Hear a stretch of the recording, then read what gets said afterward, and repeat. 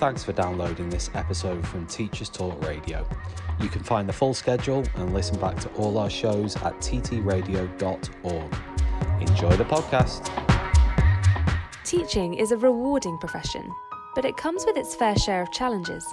That's where ADAPT come in. We're not your typical trade union, but instead a modern, apolitical alternative, offering expert legal, employment and mental health support. Protection without the politics. So what makes ADAPT different? We're always apolitical and independent, specialised solely in supporting individual teachers. Our caseworkers are professionally qualified, ensuring you always get the best advice. Plus, there's 24/7 mental health support. Whether it's a simple contract check or handling serious allegations, ADAPT are here for you. Join the thousands of educators who've chosen ADAPT to protect their careers. Subscribe at adapt.org.uk today. ADAPT. Supporting school staff. Protecting careers. This is Teachers Talk Radio, and you are listening live. Hello everybody, and coming up on tonight's edition of The Late Late Show, I'm joined by Jane Panter, the head of an English department at a secondary school in Cambridge, and we'll be exploring the gender gap at GCSE level and looking at strategies and ideas about how to challenge boys to close the gap, as well as looking at strategies and tips for teaching girls too. Please call in and text with your suggestions as we explore the gender gap in education. This is Teachers Talk Radio, and you are listening live. Tune in live at ttradio.org, or to join in the conversation, download the Podbean app and search Teachers Talk Radio. Follow the hashtag TTRadio. Tune in, talk it out with Teachers Talk Radio.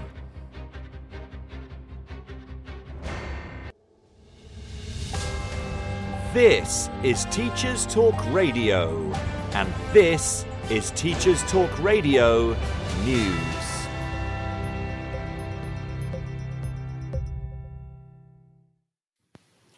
Prime Minister Rishi Sunak is considering significant reform of A-levels in England, which, according to the BBC, could see the introduction of what it calls a new British baccalaureate.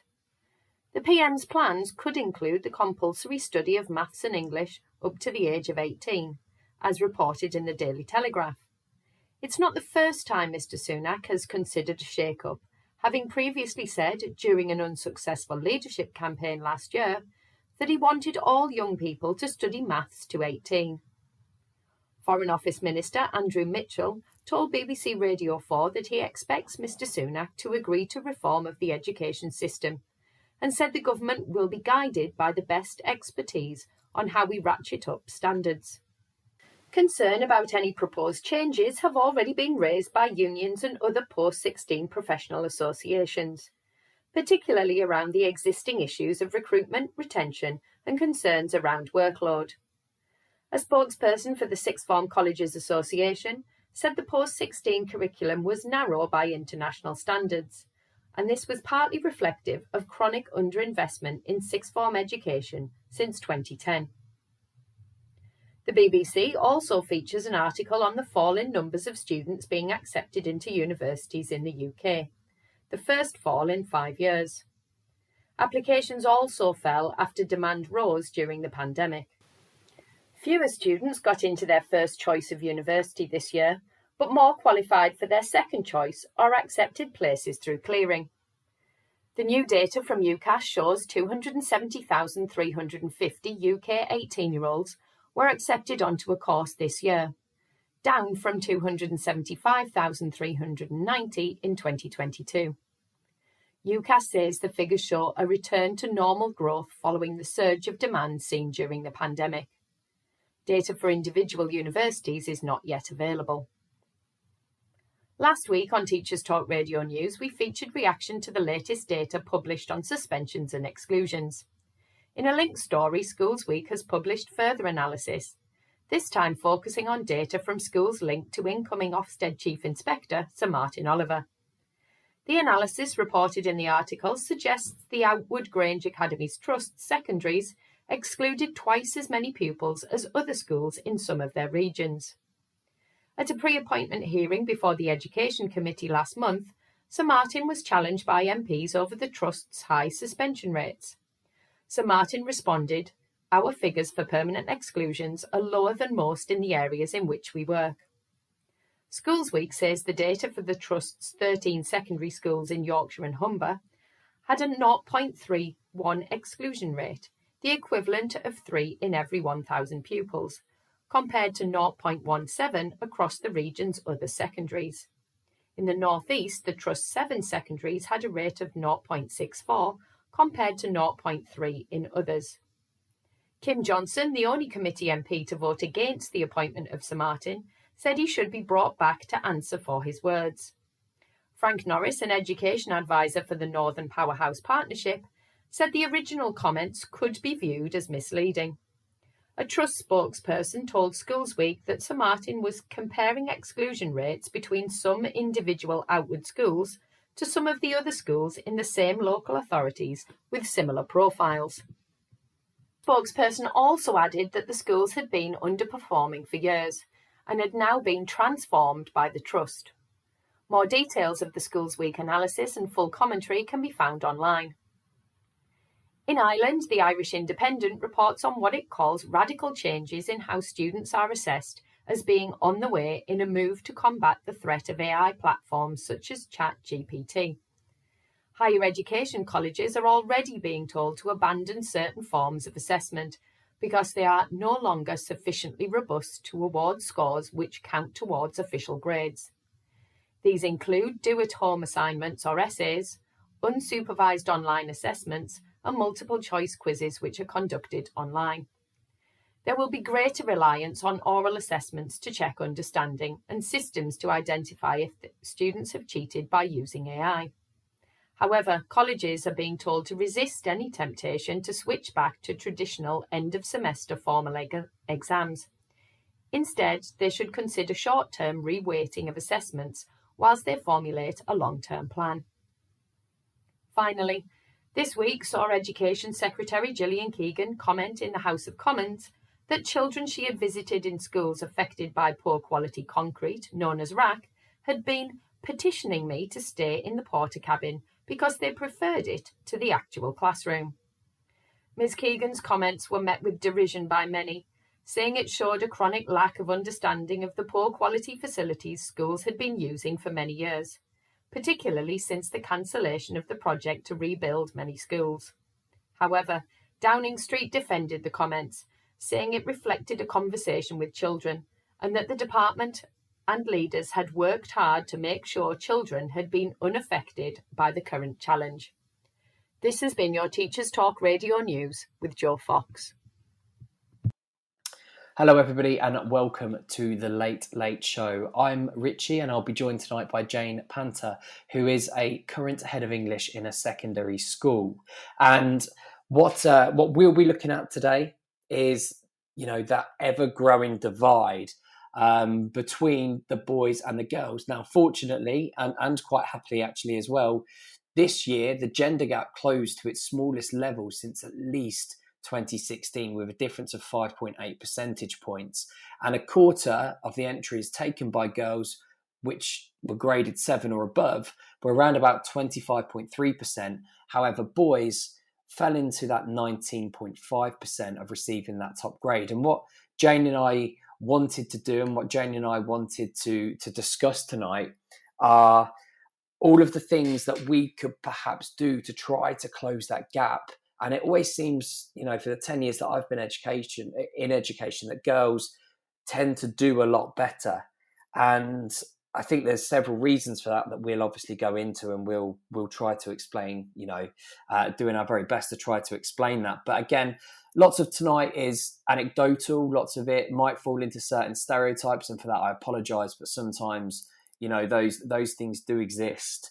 And the things that Jane and I wanted to talk and to help you and to make it a positive experience of actually what have we done well that serves boys well, as well as discussing girls too. So if any of you guys listening, please do, if you are listening and have those anecdotes, or if you are listening and have, those strategies, please do share them with us. And obviously we'll read them out too. So as Jane is just coming in to be a speaker, let me just give you a bit of background. So Jane has been in education for around about 30 years, and I worked with Jane for a good few years and was always, tremendously impressed with the relationship that she has with boys and girls and just students in general. But I think, when you're talking about targeting boys, and we're talking about hardcore groups of boys who perhaps, and I know girls are the same as well, but obviously the focus is on boys and that gender gap. Boys who are low aspirational, perhaps, or boys who don't really want to be in school because they might perhaps want to go elsewhere in life. They don't want further education. And I think with that is, how do we overcome those strategies? Myself, when I personally was in secondary school, a good, 20 years ago now, perhaps. I remember being in, my friendship groups were boys and girls, but it seemed to me, even back then, 20 years ago, that girls were a lot more studious in class, and girls did tend to take their education a little bit more seriously than boys who perhaps didn't have that attention span, or perhaps, boys didn't perhaps have the initiative to seek out teachers' help or to stay behind after class. And again, there's multiple reasons for that. I'm absolutely sure that there's multiple reasons for that. But again, it's unpicking, well, what motivates students and what motivates boys in particular.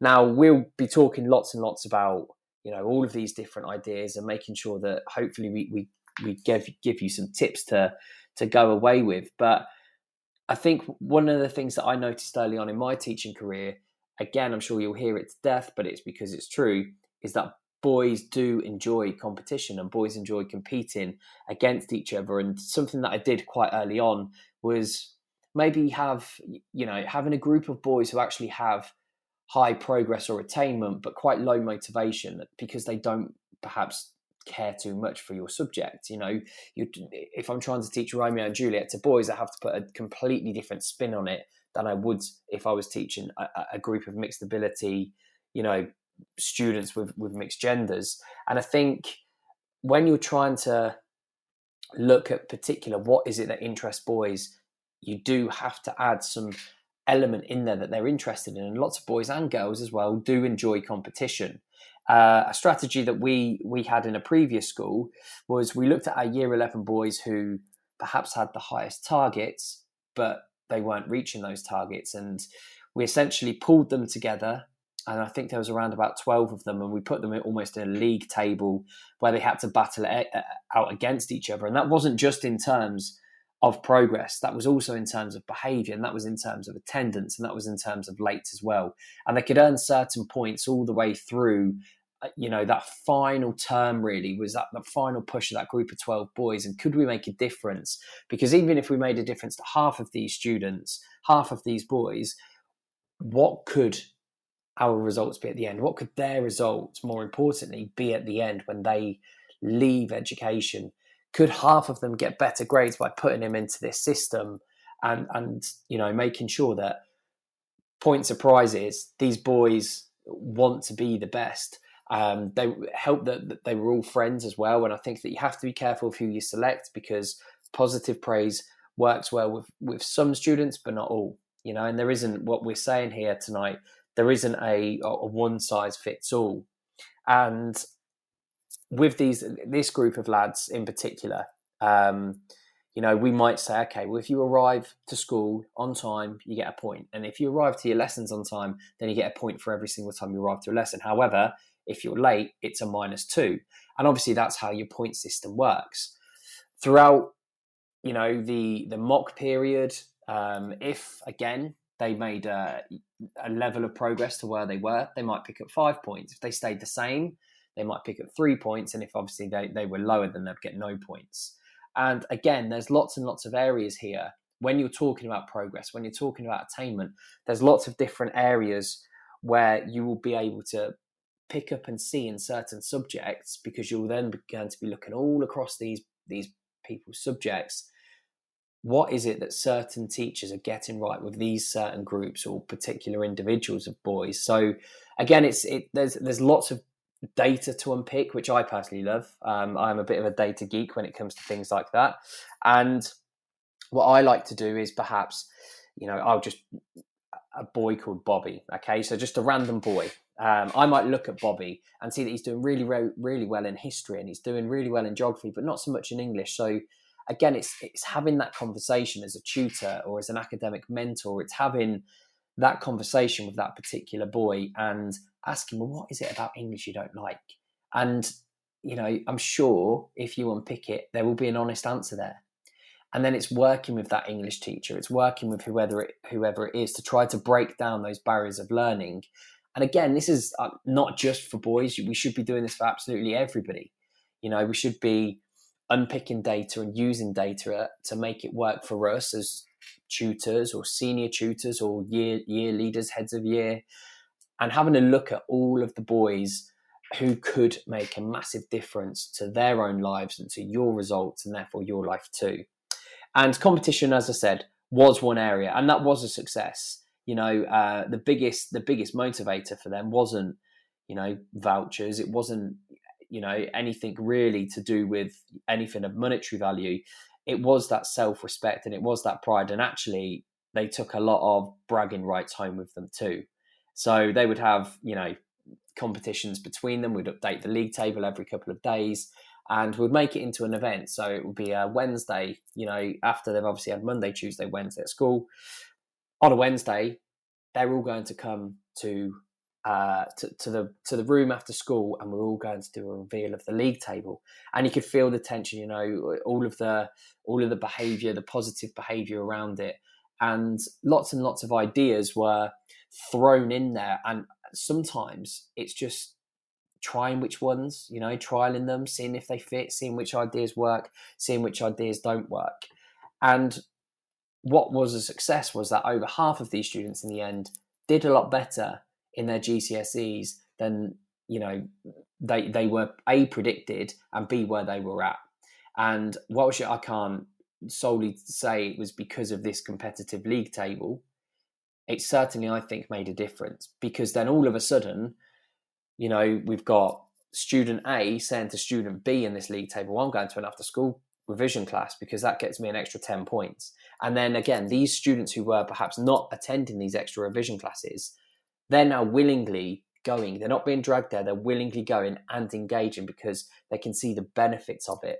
So again, that competitive element, and however which way you would like to do it, really does help. Now, obviously, there are some drawbacks of that. Some boys don't like competition. Some boys are quite threatened by it. But again, that's why you know your students. That's why you have to be selective into which boys you choose and which groups you put them in. If you have 12 students, actually, you might think, well, don't really want to put all 12 together. I will manage 6 and someone else can manage 6. And again, that's a really nice way of creating the two groups. And also, I mean, even if you wanted to, you could say, well, my group's going to get more than your group, and then you got a little bit of a civil war in there too, in a friendly way, obviously. So for me, competition, that was an area where it did work, creating a league table, but again, being very, very selective on who it will work with. And you'll know your students, you'll know where competition lies, and you'll know who it will work with. Something else that I've had a bit of mixed success in is teaching just boy or just girls groups. And this was in my second or probably third school, actually, where we had a group of top set boys and a group of top set girls. And the reason was quite simple. I think it was, just that when we split the year halves, that's just sort of how they fell. And a couple of the girls didn't want to be in the boys group, so they went down a set. And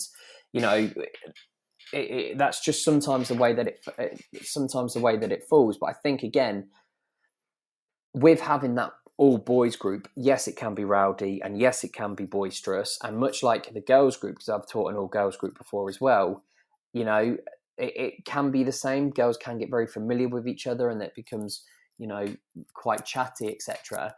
But again, it's having that right member of staff there to manage that. And what was good with the all boys group was that if you're doing this for years 10 and 11, well, actually, the text is up to you to teach if you're an English teacher. So let's say you know that boys will engage better, just for instance, with a Macbeth play than a Romeo and Juliet, because you sell it as in it's revenge, it's blood, it's gore, it's death, it's murder. Boys tend to get on task with that, and I think the higher learners are engaged anyway. So again, you choose the text types, you choose the poems, you can choose perhaps schemes of learning that would suit the boys better. And likewise for the girls, and then you don't have perhaps the dramas of, everyday life and domestic life there, because, it is one classroom where is a safe spot.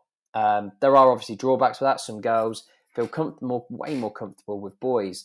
And some boys feel more comfortable with girls too. And also, I think with the ever-growing trend of in which, setting is going, or mixed ability sets are going as well, there might not be a place for that anyway in terms of setting. It's just something that I personally have done, and I have seen the benefits, but I have also, as I've just mentioned, seen things that haven't worked too in that. And that's essentially what we're trying to get through. Okay, there isn't a one size fits all, but if you go home or you go away and trial something in your school to try to close that gender gap, then hopefully one of these things that we discuss works for you. Again, talking about just trying to close the gap with boys, it does seem to lend itself. The Guardian wrote an article saying that the gap in top grade between boy and girls widened during the pandemic, and the commonly stated reason for this was that girls tend to do better at coursework. Again, something that during COVID times, and again, please let me know your thoughts. Something during COVID times was that quite apparent with the online learning stuff. If I would set the tasks, girls seem to be a lot more organised, if I'm honest. And again, I'm sorry if I'm hitting stereotypes here, but this was just my experience. Girls, if I would set out the homework and say it's due this date, the girls would be handing it in because they could email it in. Obviously now they didn't have to wait until the lesson to hand it in. They were emailing 9 times out of 10, much, much faster, completed far earlier than the boys. And again, the commonly stated reason is, with a coursework grade, that's why the girls tend to do better than boys at GCSEs, because their coursework is better, because maybe they'll do more drafts, and maybe that they will have more teacher feedback because they seem to be more conscious, they seem to be more mature in being able to do that and feeling free and enough to do that themselves. So again, it's one of those that I think with coursework subjects, and I am involved in a coursework subject, it's making sure that every student's coursework is good enough. And again, I'll be really, really interested to know if this is true or not. And is it that girls' courseworks, they do speak to teachers more often? I know that's the case in my current school.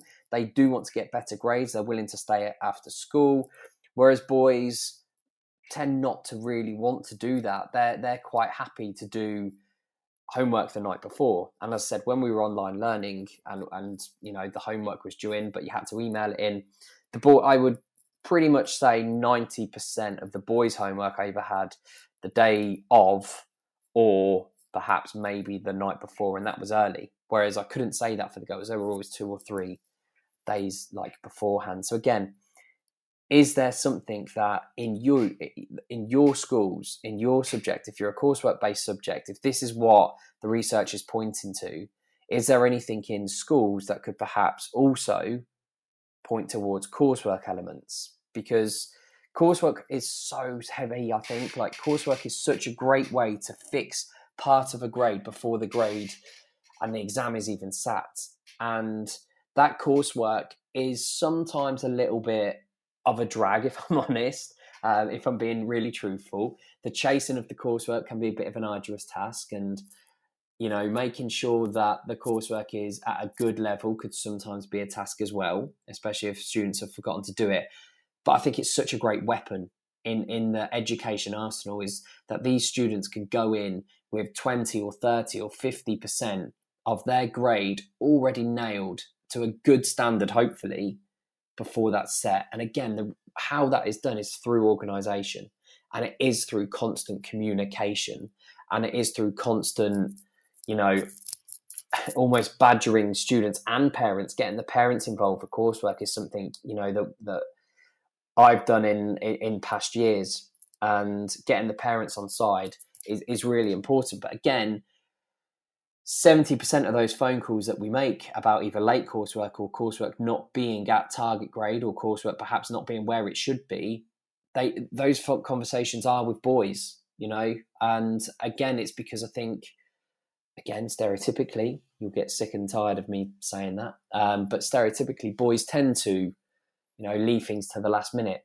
and by doing that, obviously you're not giving your best opportunity to do well in the coursework. So please do make sure that all of the coursework, please make sure, obviously, that we are having those difficult conversations at times to make sure that the things are all in, and making sure that boys as well as girls, as well as all of your students, can make your coursework absolutely phenomenal. Teaching is a rewarding profession, but it comes with its fair share of challenges. That's where ADAPT come in. We're not your typical trade union, but instead a modern, apolitical alternative, offering expert legal, employment and mental health support. Protection without the politics. So what makes ADAPT different? We're always apolitical and independent, specialised solely in supporting individual teachers. Our caseworkers are professionally qualified, ensuring you always get the best advice. Plus, there's 24/7 mental health support. Whether it's a simple contract check or handling serious allegations, ADAPT are here for you. Join the thousands of educators who've chosen ADAPT to protect their careers. Subscribe at adapt.org.uk today. ADAPT. Supporting school staff. Protecting careers. This is Teachers Talk Radio, and this is Teachers Talk Radio News.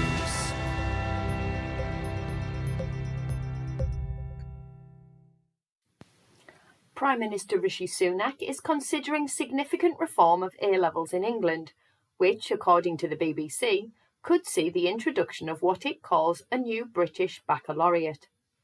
The PM's plans could include the compulsory study of maths and English up to the age of 18, as reported in the Daily Telegraph.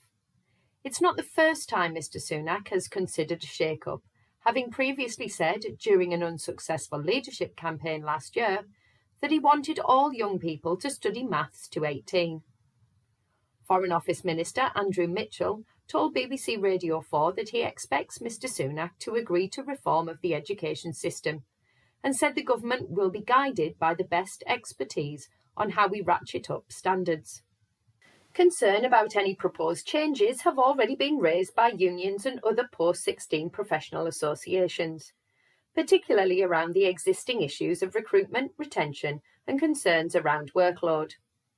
A spokesperson for the Sixth Form Colleges Association said the post-16 curriculum was narrow by international standards, and this was partly reflective of chronic underinvestment in sixth form education since 2010.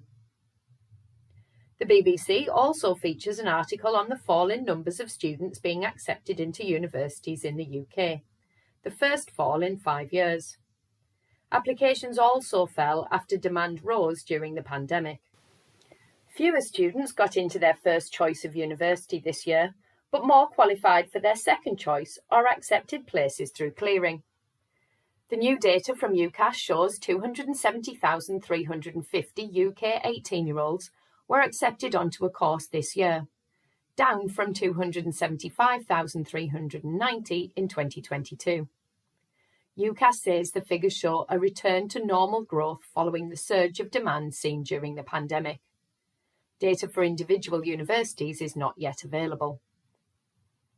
Last week on Teachers Talk Radio News, we featured reaction to the latest data published on suspensions and exclusions. In a linked story, Schools Week has published further analysis, this time focusing on data from schools linked to incoming Ofsted Chief Inspector Sir Martin Oliver. The analysis reported in the article suggests the Outwood Grange Academy's Trust secondaries excluded twice as many pupils as other schools in some of their regions. At a pre-appointment hearing before the Education Committee last month, Sir Martin was challenged by MPs over the Trust's high suspension rates.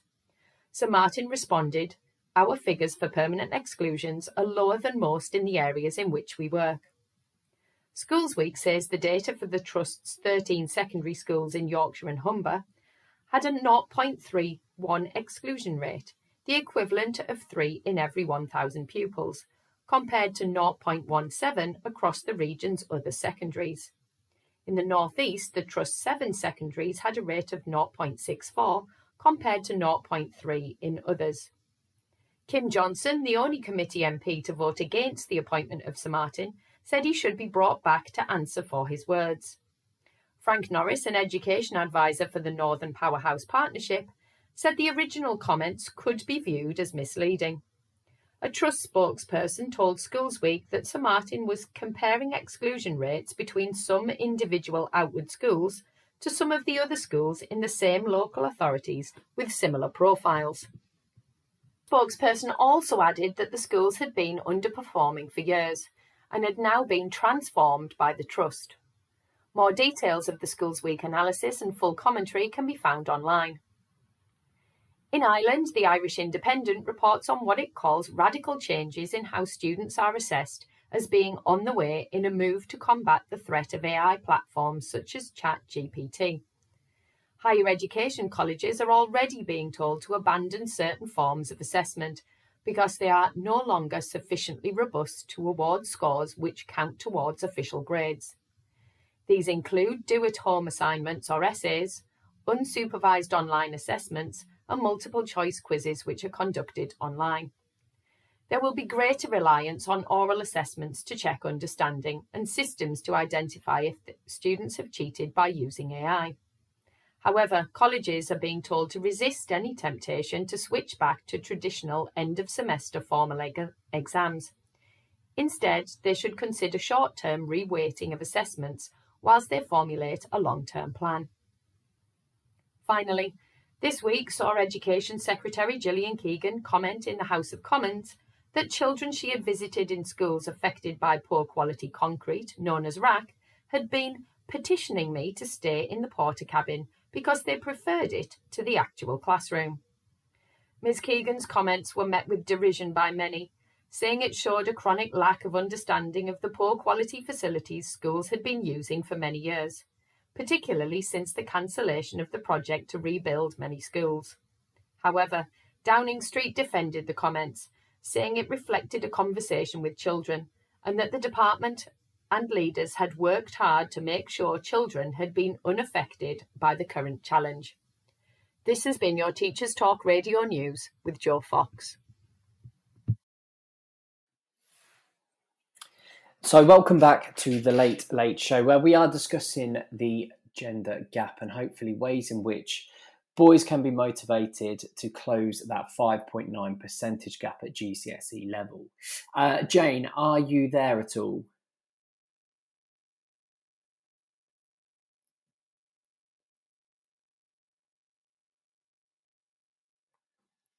Okay, we're still trying to get Jane in as a speaker. So we will carry on as planned, and then hopefully Jane will be able to join us as soon as possible. Jane, just keep on trying just to add you as a speaker, etc. Maybe plug in a set of headphones with a microphone maybe as well. That might be able to boost it in. So as part of the research, obviously, we wanted to bring you different ways and different research, based ideas, I suppose, about how to motivate boys. I spoke quite a lot at length in the first half around about secondary schools, and I'm quite aware of doing that. I think we can't ever oversight the relationship that boys have with their primary school teachers as well, and boys who, it is really, really important to nurture and to have those relationships with students. And I'm looking at, I looked at an article earlier today from a website called Lindestad Education, and you can find it online. There's the actual article is 4 powerful ways to help boys with learning at school. and it was posted by Linda Stade on the 15th of November in 2021. And essentially, she looks at 4 different ways based on Australian research that say that our boys are 3 times more likely than girls to be disengaged from learning. And obviously, it's a fairly recent report, and it just comes with some ideas and some pointers. One of which is teaching boys by rewarding effort. And again, I spoke about the competitive element there that we've had before. And, it's not a case of just picking certain students that are high ranking. It could be any of those students and, measuring that progress over time. And that's quite important. But again, within the research, Miss Webb says, and again, just, she is a educational psychologist, says that boys love being able to measure seemingly immeasurable skills. The system helps them to understand correlation between effort and outcome. And again, that league table there allows them to see that their effort is being rewarded and that's their outcome. So that was one way. Another way, which I found has always been the case in teaching, and I don't think it's just relevant to boys at all, which is why I'll mention it, and that is the focus on their relationship with the teachers. And relationship underpins all learning. Children want to know that they're respected and cared for by their teachers, and boys in particular tend to respond well with teachers who have a good relationship with them. And I think as this research says, they can feel switched off if they feel they aren't valued or respected. Now, you're quite rightly listening and saying, well, that's the same for girls. And absolutely it is. But obviously the focus of today is having a look at boys in particular. And when teaching boys, teachers, I think, who go and engage with them and know a little bit about their interests, and you can basically pick those apart, then boys seem to feel that value. And actually, I remember personally, when I was in primary school, I had a primary school teacher. He wasn't actually my teacher, but he was a sports teacher, and he absolutely loved all of the students and did really well with all of the students who were very, very good at football. I played rugby growing up, so my football skills weren't at the same level as some others, and and I never felt that from him. And again, I'm sure it's absolutely not deliberate, but it's just that recognition of, actually, well, he likes those students because of this, they're in this football team. And I played rugby, so, I wasn't, within that level. And I personally felt that. And, it's just something that if I can remember, back when I was in Key Stage 2, and I'm now like nearly 35, 36, it's one of those that if I can still remember it, then it should be important. So again, you can have that personality, and I'm sure that those boys in that football team absolutely adored their time there and adored the time spent with that teacher. And that's essentially what we're trying to aim for. And essentially that's what we're trying to do, is to build those relationships too. Paul Fars, thank you so much for calling in and said, I'm in primary. Many parents tell me they're happy now they've got a male teacher, as they have no male model at home. And that's absolutely, spot on the money, so thank you for that, Paul, because lots of these students, maybe don't have a positive or a role model at home, and again, when I was growing up, my dad worked 2 or 3 jobs because my mum was a stay-at-home mum. So again, it's having that. I'm not saying that, if my dad, if you're listening, I'm not saying you wasn't present in my life, because you absolutely was. But at the same time, from what Paul said, it's that having that constant figure, that constant role model there. And again, through my negative experience, I've actually found the positive in it, because actually, yes, boys do respond extremely well to people who are good role models. And when I say take an interest in their lives, and when this research says take an interest in their life, you don't have to know absolutely everything about them. Even like a tiny little nugget of information would go an absolute mile in the lives of these students. And I think lots and lots of that comes down to just you being you as a teacher, and just doing what we would be anyway, and having those conversations in classes. And yes, it might be that we're having conversations around sport, or it could be that we're having conversations around film or literature. It doesn't matter, as long as there is that connection in there and making those students feel as if you know something about them. And these students will go the extra mile, and through that praise and recognition, they will want to then go home and do your homework, because they know they're going to get praise for it, or they know they're going to get some reward or recognition. And actually the biggest reward really is that they're further in their education, but sometimes students don't necessarily see that. So, you know, having that relationship with students, and in particular boys, this research has said is really impactful on their learning.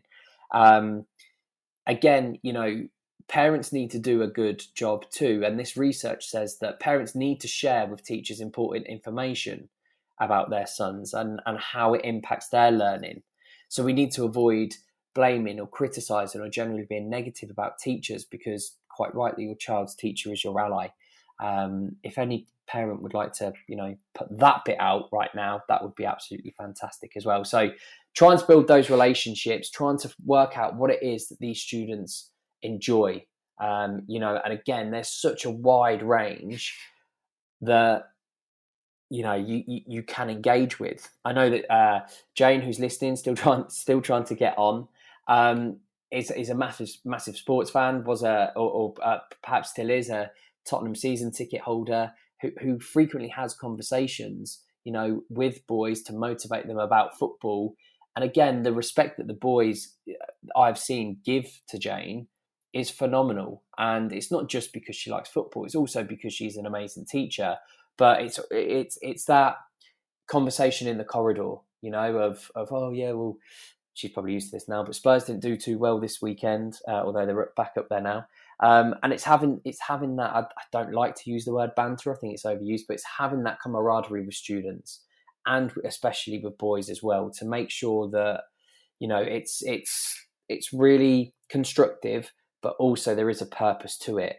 And I think boys tend to wear their heart on their sleeve, again, being stereotypical, there's another one, quite a lot, but at the same time, you know, they want for you to have a conversation with them about the things that they enjoy, as girls do too.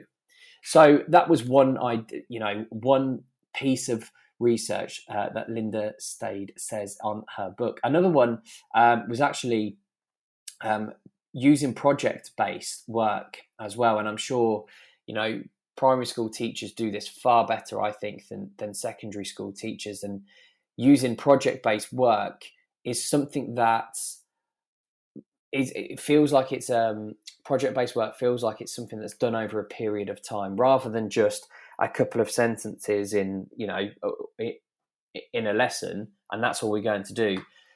Lots of boys, apparently, according to the research and this is the American Educators, the Association of American Educators. This is using project-based learning, and the research says that boys tend to focus on one task at a time and become really absorbed. They have a strong desire to be hands-on with learning, and since many boys respond to having a task to complete, lessons that focus on an end product engage male students. This is especially true if the task allows boys to move and interact at the same time.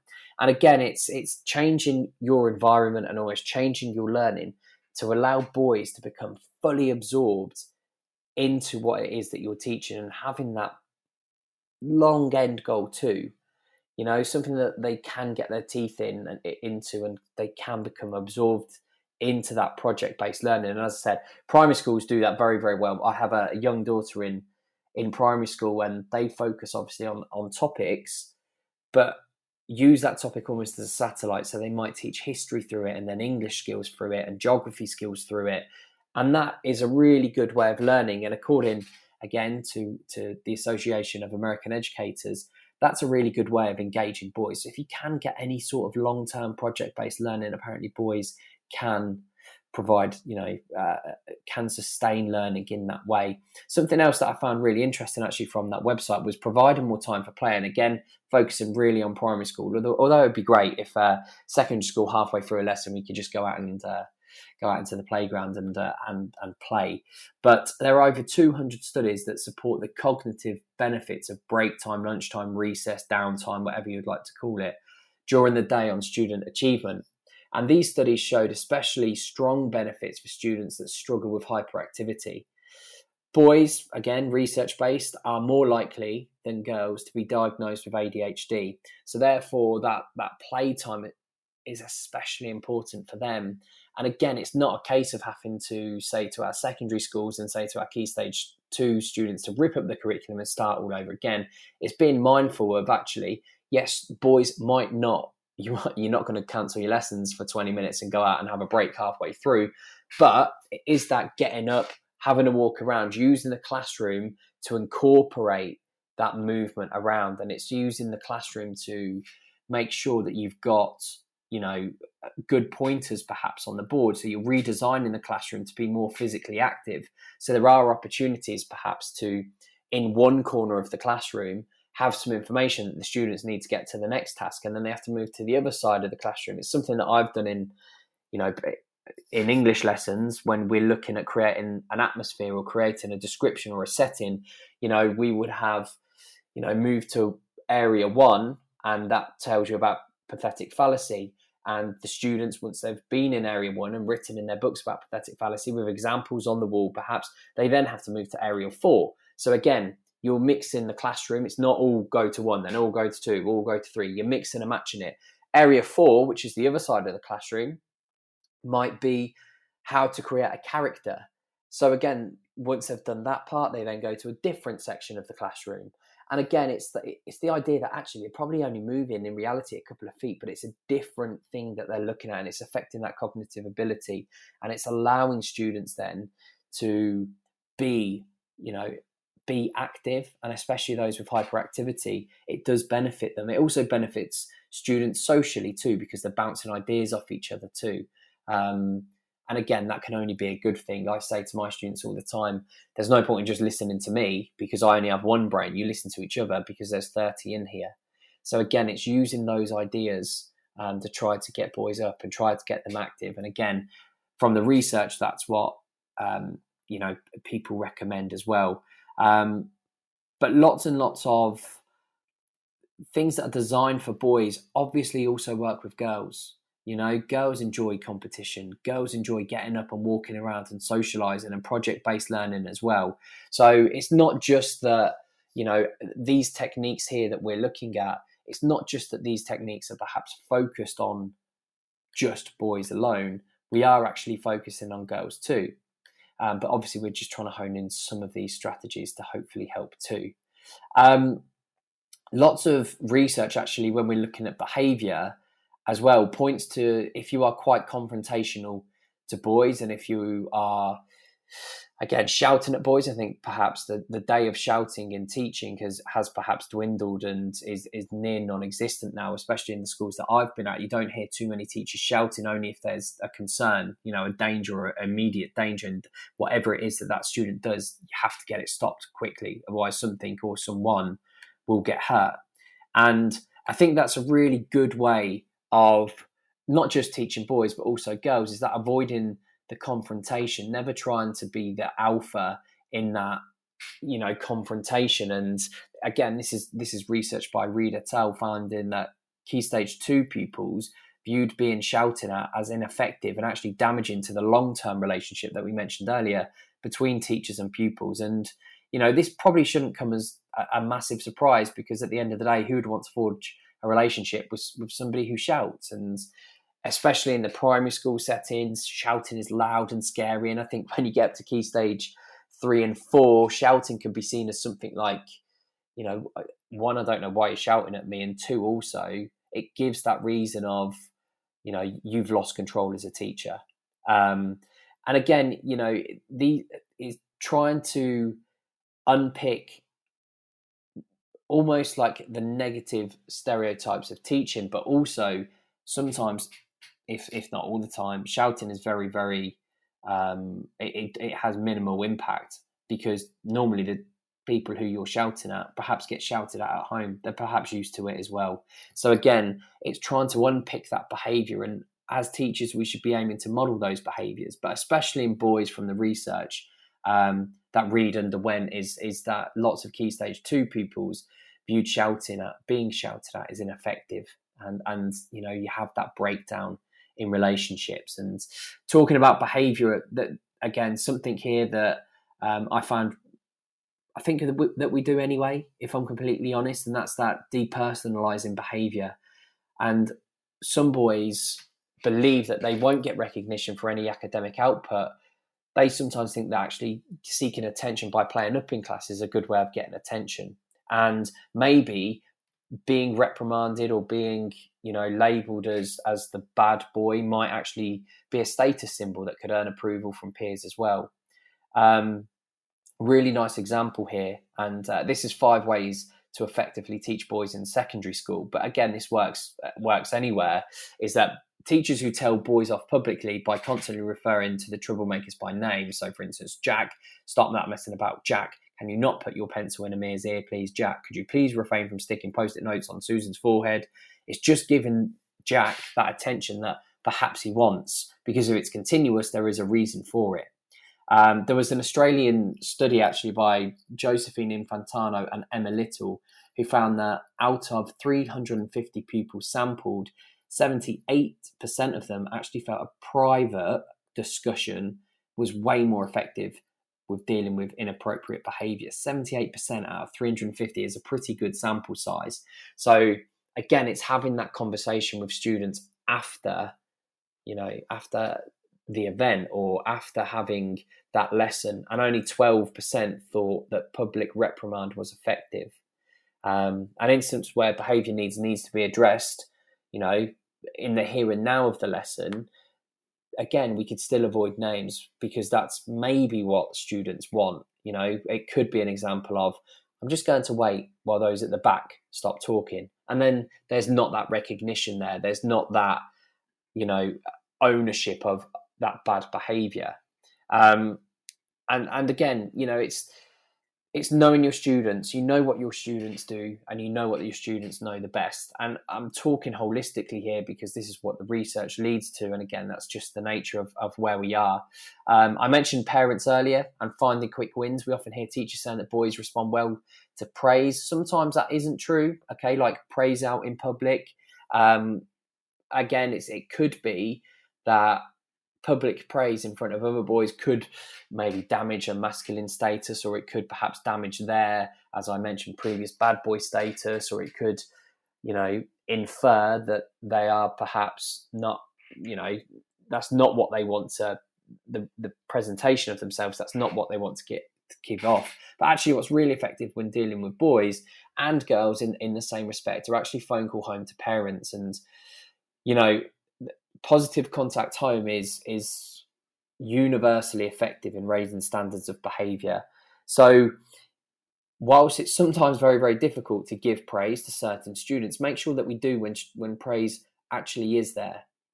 And contrary to popular belief, it is success that begets motivation rather than the other way around.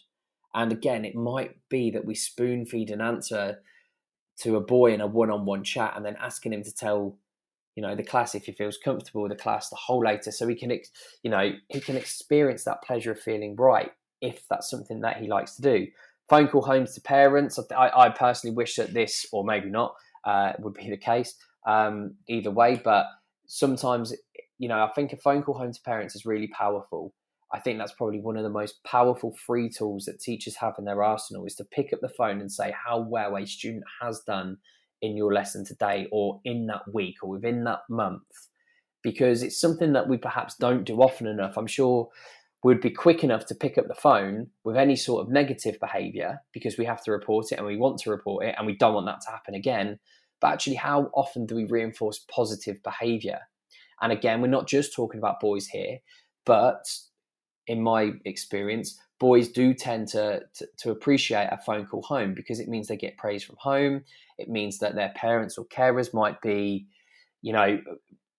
have some reward of their own. They know their child better than us, and, be clear on what it is that they've done so they can be rewarded. And again, that subliminal relationship builder is extremely important, in trying to display confidence and knowledge and humility when looking at boys. And that's something that hopefully we'll be able to try to do.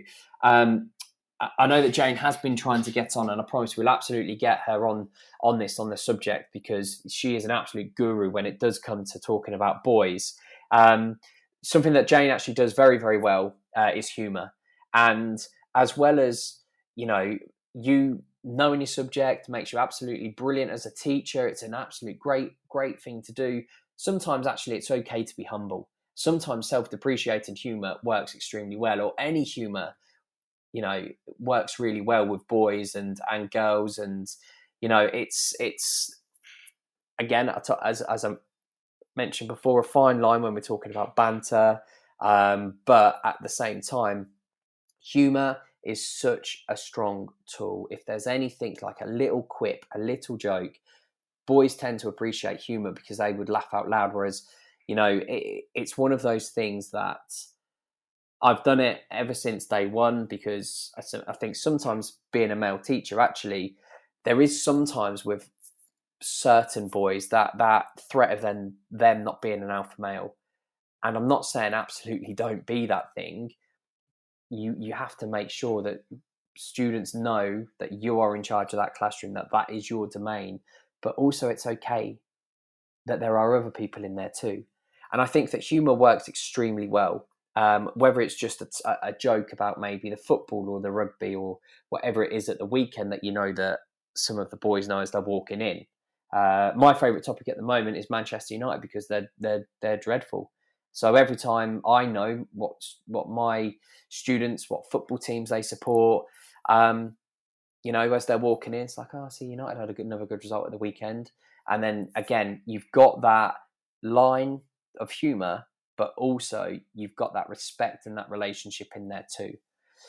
Thank you for joining me tonight. It was my first solo effort, so hopefully I didn't waffle too much, and hopefully you didn't turn off as soon as you realised that Jane wasn't coming on. We will, I promise you, get Jane on. And, I think lots of things that we've discussed tonight and lots of things that we've done tonight are ideas that work with boys and girls. But obviously the topic tonight was to try to, raise that progress percentage point. And again, hopefully, even if you just come away with one thing that you'd like to trial, I think that would be a success in this podcast and in this radio show as well. Okay, so thank you very, very much for listening. You've been listening to Teachers Talk Radio. Tune in live and listen back at ttradio.org. We look forward to hearing from you next time on Teachers Talk Radio.